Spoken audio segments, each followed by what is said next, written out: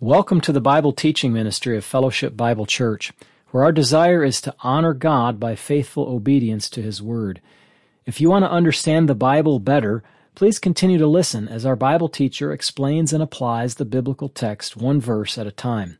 Also, you can reach us with questions or for more teaching audio and print material at our website, www.fbcaa.org. You can watch our services at fbcaa.org/live or on YouTube. We thank you for listening and pray that you will be edified. Join us now as we open God's Word. Good morning. We are turning again to the book of James.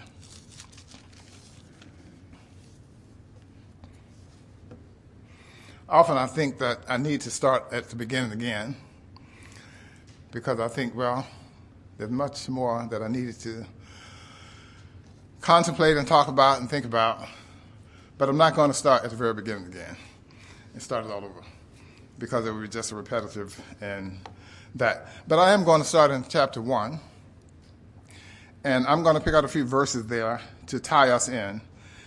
We're heading towards chapter 3, which has a major emphasis on the tongue and the power of the tongue. But before we get there, we're going to look at a couple of verses that we've looked at already. The first of those is in verse 18 of chapter 1.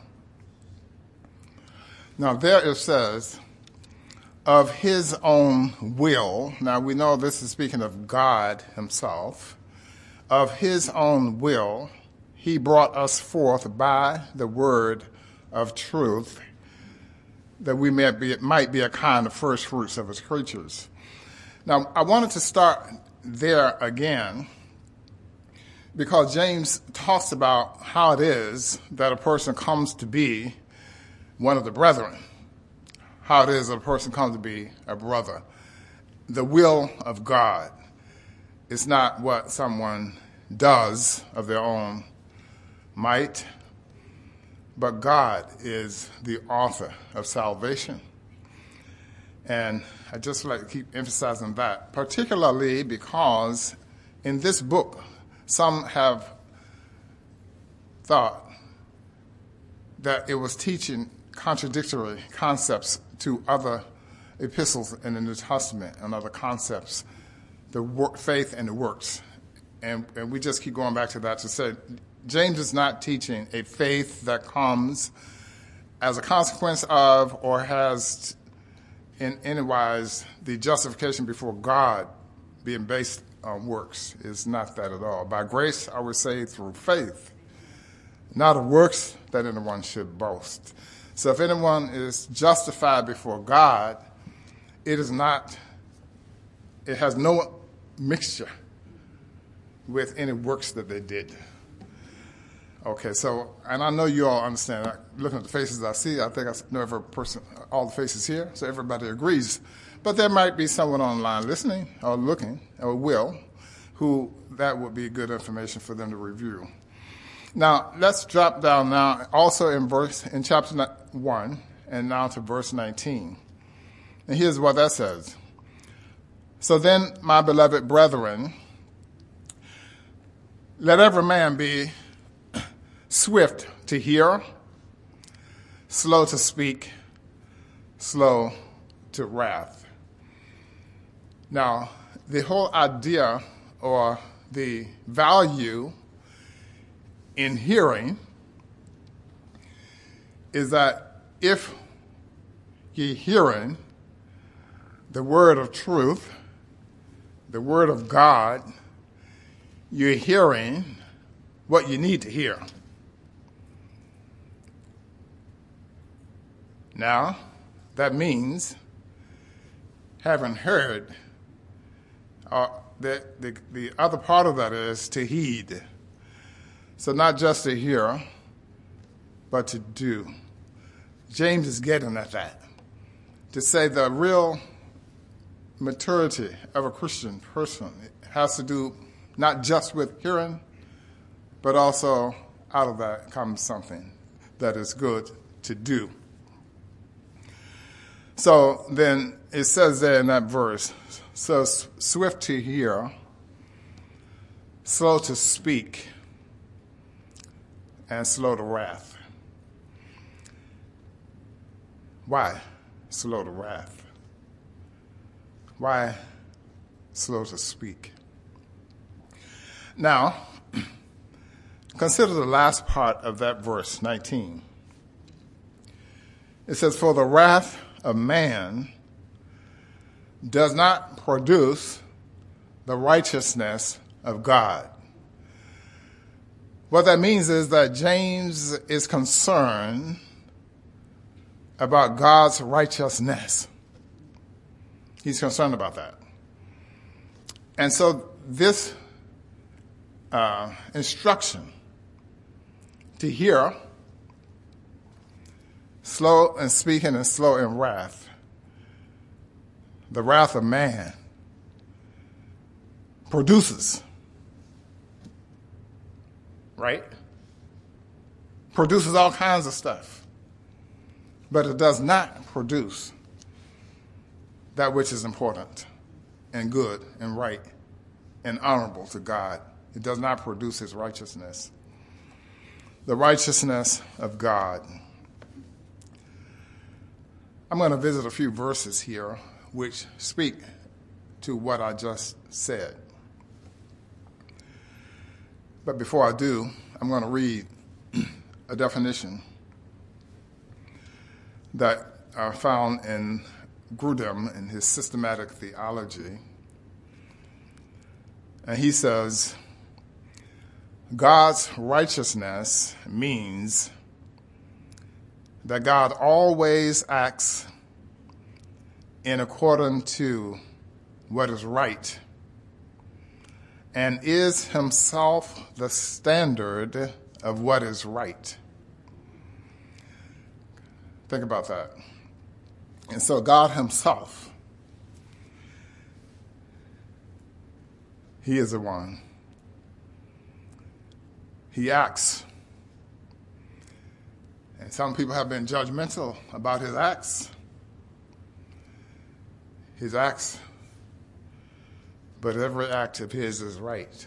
It's righteous. And the standard of what is right is his. He has a prerogative to do that. And he does. And so if we are to understand what's right, where do we go? Some people will have you think that there is no such thing as right or wrong. There's no such thing as righteousness. Some people will have you think that. And that's why some of the ideas that get promoted in the popular world take hold, because people grab onto the notion that they can decide what's right and wrong, or they can force the legislature to pass certain measures and say that's what's right or wrong. But the problem is, God is the one who is the standard setter. And he is going to judge according to his standard. It doesn't matter what your legislature decided or what you decided personally. God's judgment will be by his standard. And so we need to understand his standard and ask him to help us to adjust ourselves so that we'll be more in line with it. So that's what God is talking about. I selected a portion from Deuteronomy chapter 32. I'm going to read this one little portion here in verse 4. Speaking of God, he is the rock. His work is perfect, for all his ways are justice. A God of truth and without injustice. Righteous and upright is he. Righteous and upright is he. A God of truth without injustice. So we want to model ourselves after that, to be truth speakers. And sometimes in our contemporary world, if we speak the truth in certain environments, it's going to cost something. That's a hard thing to think about. In the land which we live, we call it the land of the free and that. But more and more, it's not so much the land of free to speak the truth. You might be condemned for saying what's true. You might lose your job too. But that's the world we're in. But those are challenges Christian people face. But God is still the rock. He's still righteous. He's still upright. We have to continually remind ourselves that we need, first of all, to have an alignment with Him to be right, and to continually work at that, regardless of what the world tells us to do. Here's another one. We lifted from Genesis chapter 1, verse 25. I think Pastor used this one in his sermon last week about Abraham's interceding because of the judgment that was going to come upon Sodom and Gomorrah and the surrounding nations. And it just simply says, "Shall not the judge of all the earth do right?" He is a righteous God. His righteousness, what he did, was a result of him being a righteous God. One of the things that is interesting is that a part of the righteousness of God requires a punishment for sin. And so many of the things that we see in the Old Testament where the judgment of hand of God has fallen upon the people, it is demonstrating him to be a righteous God, that he doesn't sweep it under the rug and say it's okay. Sin can never be swept under the rug and successfully hidden from God so as to make it okay. It can't be done. People try to do it. They can run, but they can't hide. One more, though, here in Psalm 19, verses 8 and 9. And here's what those verses say. The statutes of the Lord are right, rejoicing the heart. The commandment of the Lord is pure, enlightening the eyes. The fear of the Lord is clean, enduring forever. The judgments of the Lord are true and righteous altogether. The Lord, the Lord, the Lord, the Lord. So James here, I'm going to read one more from Isaiah now, chapter 45 and verse 19. Listen to what this says. The Lord, I have not spoken in secret in a dark place of the earth. I did not say to the seed of Jacob, seek me in vain. I, the Lord, speak righteousness. I declare the things that are right. The righteousness of God. And so that verse that we started with, from verse 19 in chapter 1, talking about the righteousness of God, producing the righteousness of God. God is righteous, and his righteousness is what matters. Now, as we move on towards chapter 3, I want to revisit a few of the verses prior to chapter 3 that speaks about the tongue.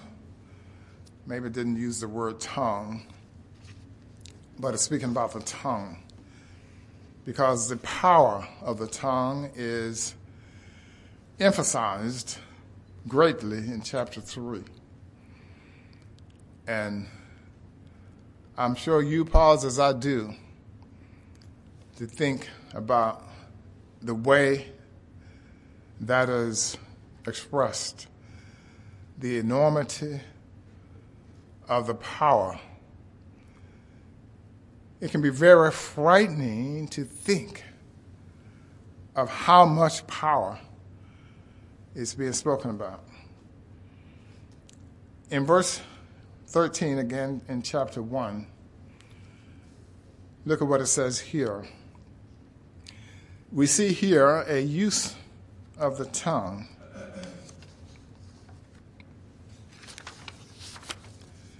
Verse 13, let no one say when he is tempted, I am tempted by God.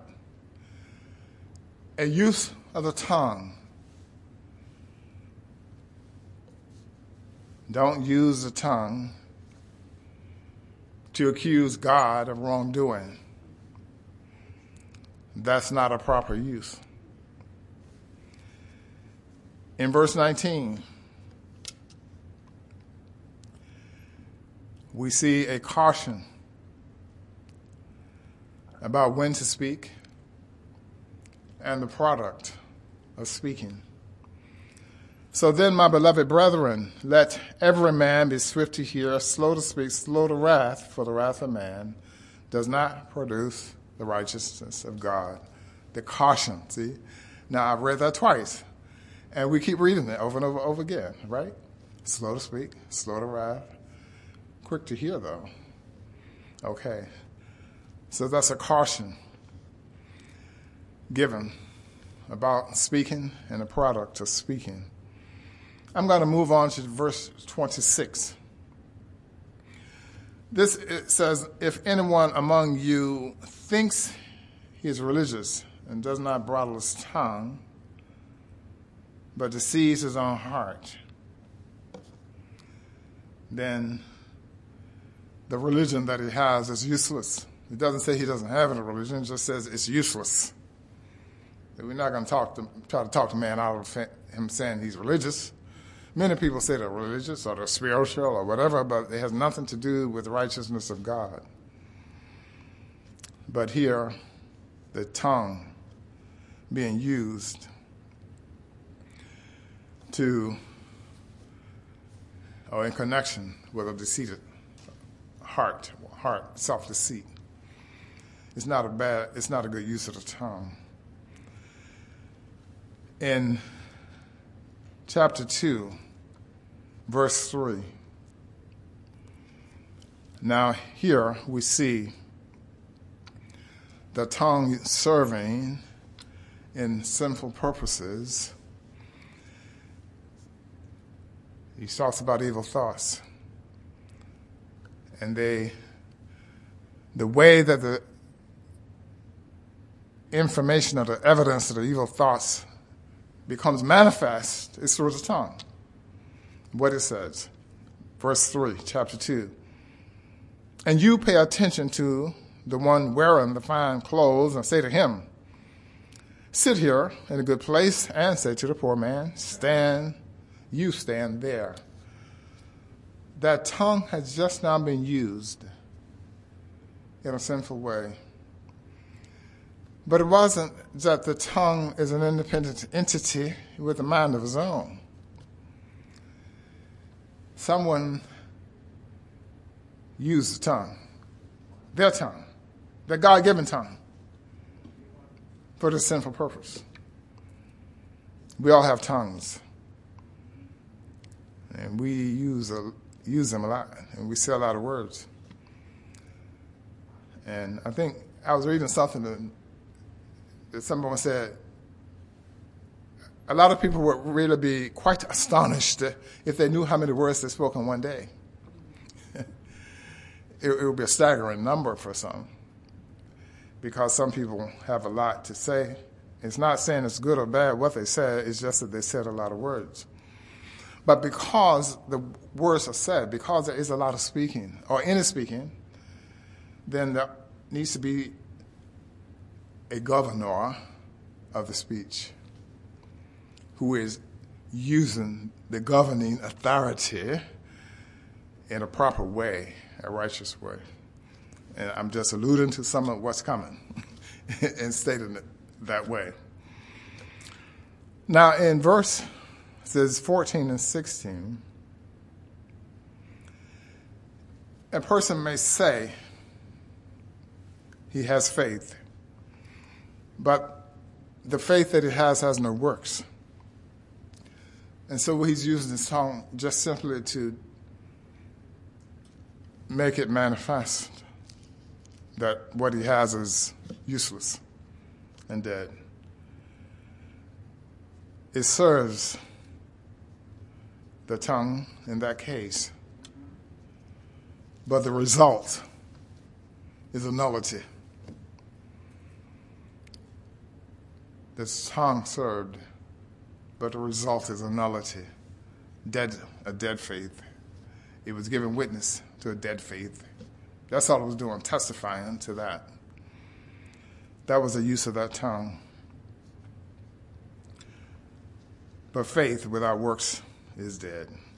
In verse 18, chapter 2, someone says, I will show you my faith by my works. Now there we have the tongue serving a good purpose. That one is saying, I will use my tongue to speak the thing that is true and right, a good purpose. Truth, it speaks the truth. There's an inseparable link between faith and works. But the one who has no works, the link is not there. The one who has real faith, there is a link. There is a link, but it has nothing to do with the justification before God. It is a result of what God did and is doing, and that's why that word comes out from the one who has the true faith. Word comes out from that. It can't be otherwise, because this is God's work and his doing, and he made it to be that way. So then, the power of the tongue. Chapter 3 and verse 1. It says this, my brethren, let not many of you become teachers, knowing that we shall receive a stricter judgment. Those are arresting words. They grab the attention. It's a hard thing sometimes to stand up and to open this book with an audience. Because it's not just any book. And the one speaking it is not a perfect person.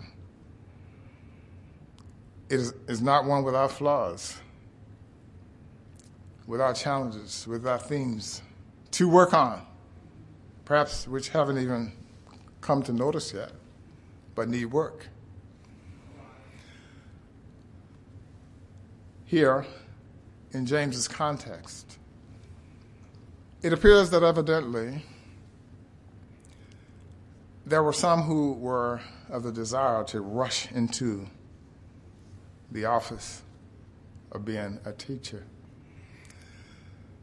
Some people like to get before a crowd. They just want to be at the podium talking.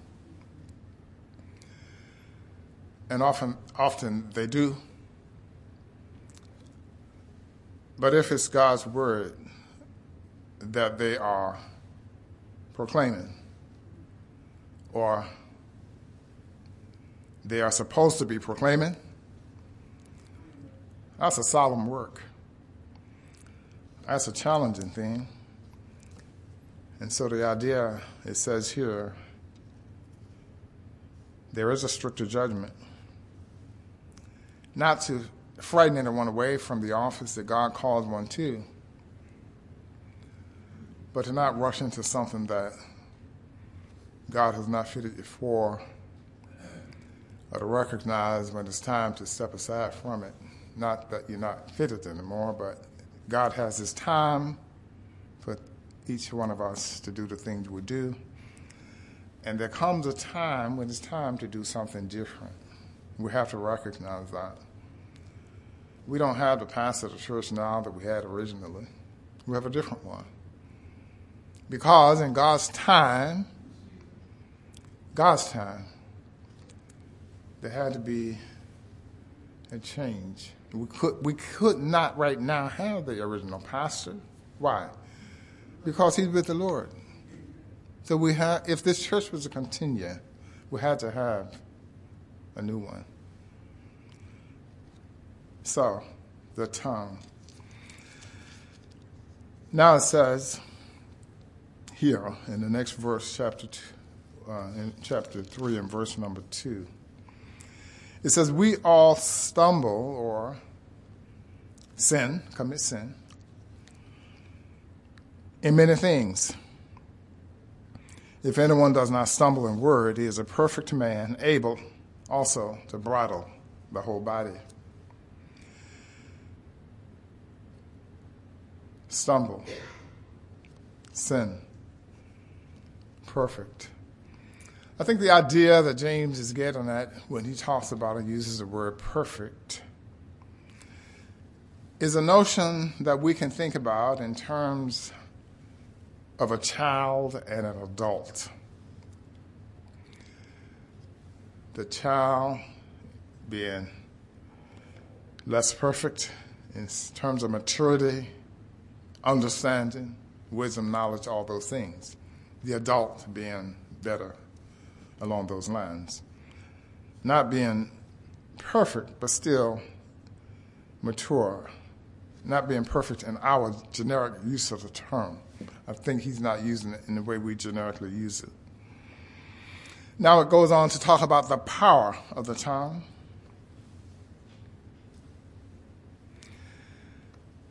Power of the tongue. Now think about that in relation to what we just said about that one who is able here to not stumble in word, able to bridle the body. A bridle is signifying control, managing the power. Managing the power. So look at these illustrations that he gives here. He talks about bits put in a horse's mouth. Now, I didn't grow up riding horses. That wasn't part of my background. But oftentimes when I'm with my dad, he talks about the horses and how they used to enjoy those horses and controlling the horses and racing with the horses. But, a wild horse, you see a horse in the wild, and it's a powerful animal. And if you try to get on the thing, if you do, it thing might throw you to your death.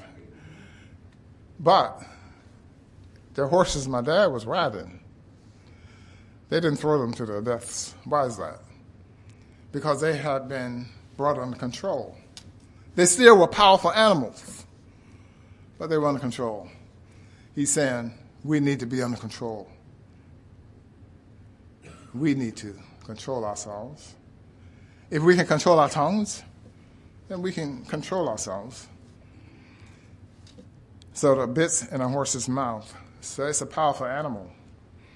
And then it talks about ships being controlled by a small rudder. You look on the bottom of a ship and you see the little thing, and it's a marvelous thing.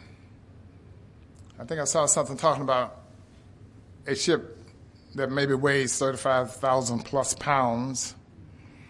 I mean, not pounds, but tons. 35,000 plus tons being controlled by a rudder that weighs maybe 700 tons.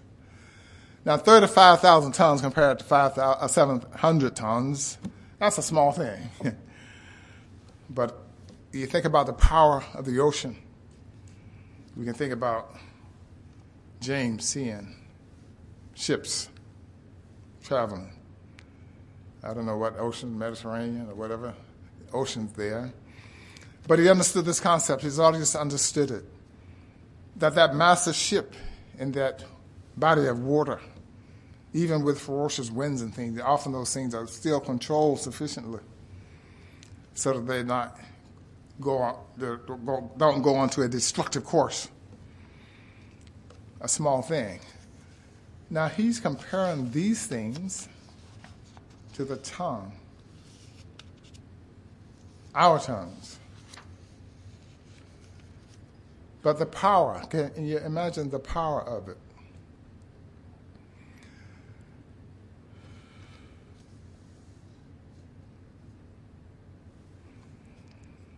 Well, let's move right along here. So that was verses 3 and 4 when those two words were used. And talked about that ship in verse 4. Although so large and are driven by fierce winds, they are turned by a very small rudder wherever the pilot desires. The one who is at the control decides where it's going. The one who is in control of our tongues decide where it's going, what it's going to be used for, whether blessing God or cursing fellows, brethren and sisters. The one whose tongue it is at the control. And because that one is at the control, when God looks on and it has time for judgment, whether at the great white throne of judgment or the bema seat of Christ, it will be the one who had the control of the tongue and that use they put it to that will be on display, that will be exposed. And that will be the Lord who will be deciding about those things. And so in verse 5, it talks about that power being in a destructive sense. Even so, the tongue is a little member and boasts great things. A little member. But the words that are spoken can have enormous impact, for bad and also for good. But here it's speaking about the destructive potential of the use of the tongue. Might I say that I remember, and it brought back to me, that when I was growing up, one of the things that we used to say, that was taught to us is, sticks and stones may break my bones, but words shall never hate me. Now, we know that words can hurt. That's not the point. But the point was that, and part of it was to help teach us to deal with our problems without fighting. You don't have to fight. You can learn to deal with the words. But sometimes if somebody strikes you, you strike them back. Sometimes it happens, and sometimes it's a necessary thing, self-defense and all that. So we're not saying that. But there is power in the words. And people who bully kids, we don't have kids right in here right now, who go to school, they can be subject to vicious words. I remember an aunt of mine, her daughter was being bullied at school. Somebody's tongue, or many tongues, were used to bully her. One day the principal said to her, "You must take her out of this school and put her in another school because her life is in jeopardy." And she did.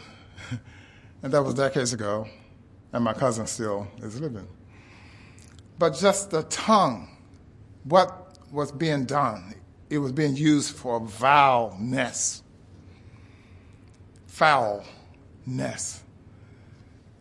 And the principal was saying that tongue is kindling a fire, a volcano, that if you don't intercede, it's going to explode.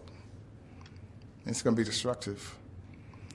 The power of the tongue for destruction. It says the tongue is a fire, a world of iniquity.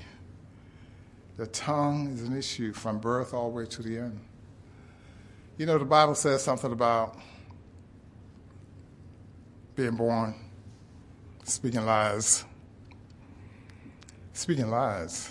Wow, that's something. So the tongue is an issue. It continues on.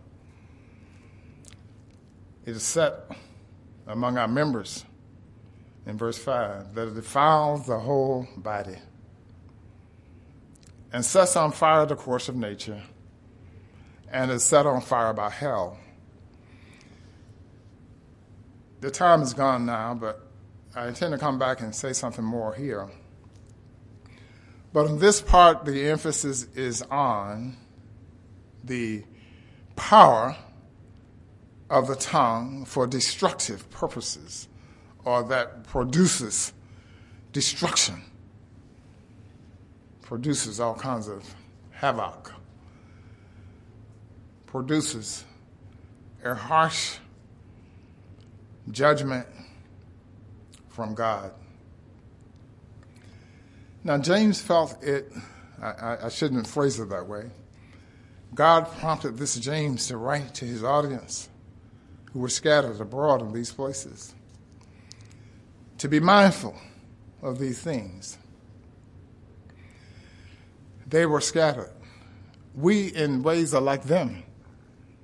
We are sojourners. We are strangers. Our citizenship is not here. We are sojourners like they were.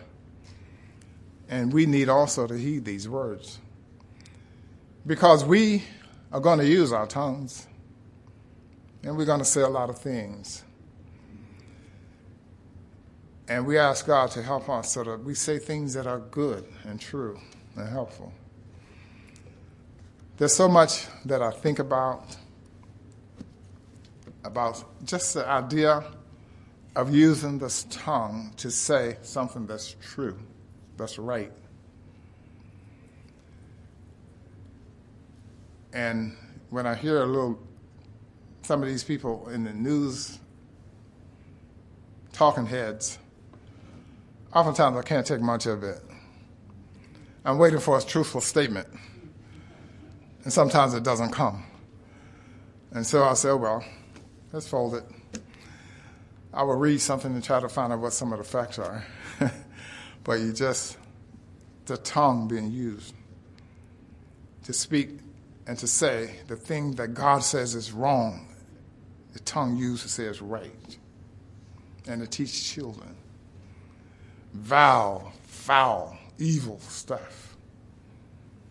My brother Ben, I was thinking about his lesson yesterday to us about how that the world, all of this stuff is just there in our overabundance.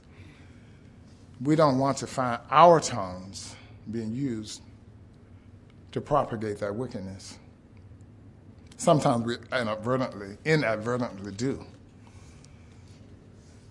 And sometimes that's just because we didn't understand what the thing that was being said and propagated and that we lended our tongues to really meant. And so we inadvertently use our tongues for something that was displeasing to God. That can happen, but we should be really mindful of when we did understand and we still misused it. Pray now with me. Our Father in heaven, we thank you because you are the Creator and the one who gave us these tongues to use for your glory. And we ask you to help us to gain a greater desire that it should be so, and a greater and better understanding of how to do it, and the help of the Spirit of God to do so. We ask in the name of him who is our Savior, the Lord Jesus, with thanks. Amen. Thank you. Appreciate your kind attention.